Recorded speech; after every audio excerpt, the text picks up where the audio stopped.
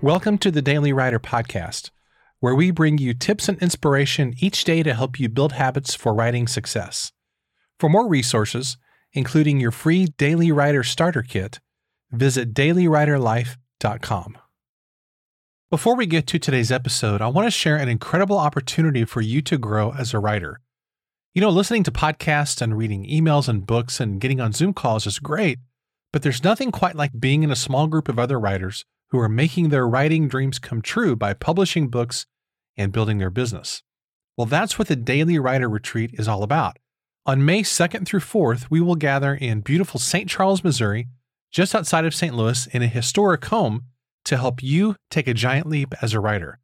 We'll start with a classy dinner on Tuesday night, followed by 2 amazing days of connection, planning, teaching, and masterminding together. But don't take my word for it. Listen to what one of our members, MJ James, had to say about her experience at last fall's retreat. It's been amazing being here these last 2 days. It's super fun. Not only did we get to delve deeper into the relationships that we have with one another and build possible collaboration efforts, which we're all super excited about. I think the biggest thing was sitting down and being able to feel excited about doing a small book.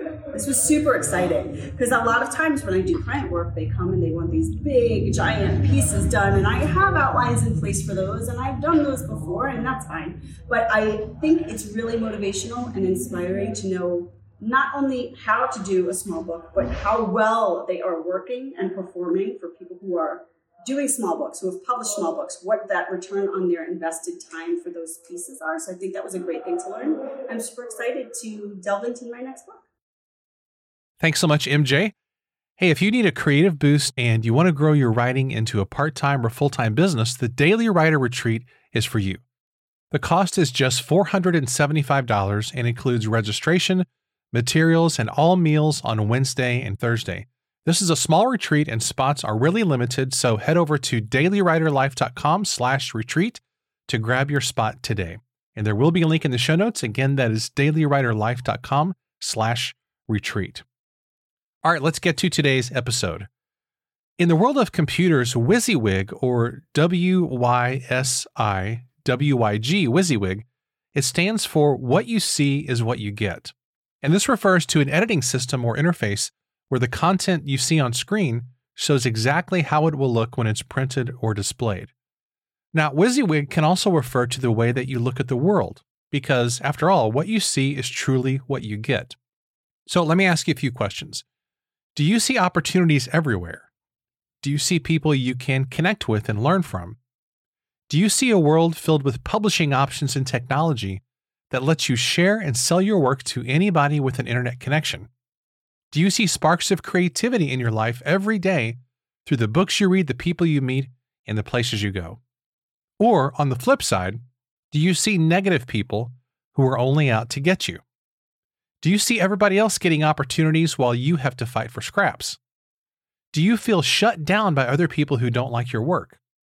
Do you feel pressed for time and can never seem to get any writing done? Do you feel angry or upset by everything that's happening in the world today? Well, the bottom line is, what you see is what you get. If you see possibilities for success, that's what you'll get. But if you see a world full of obstacles and frustration, that's also what you'll get.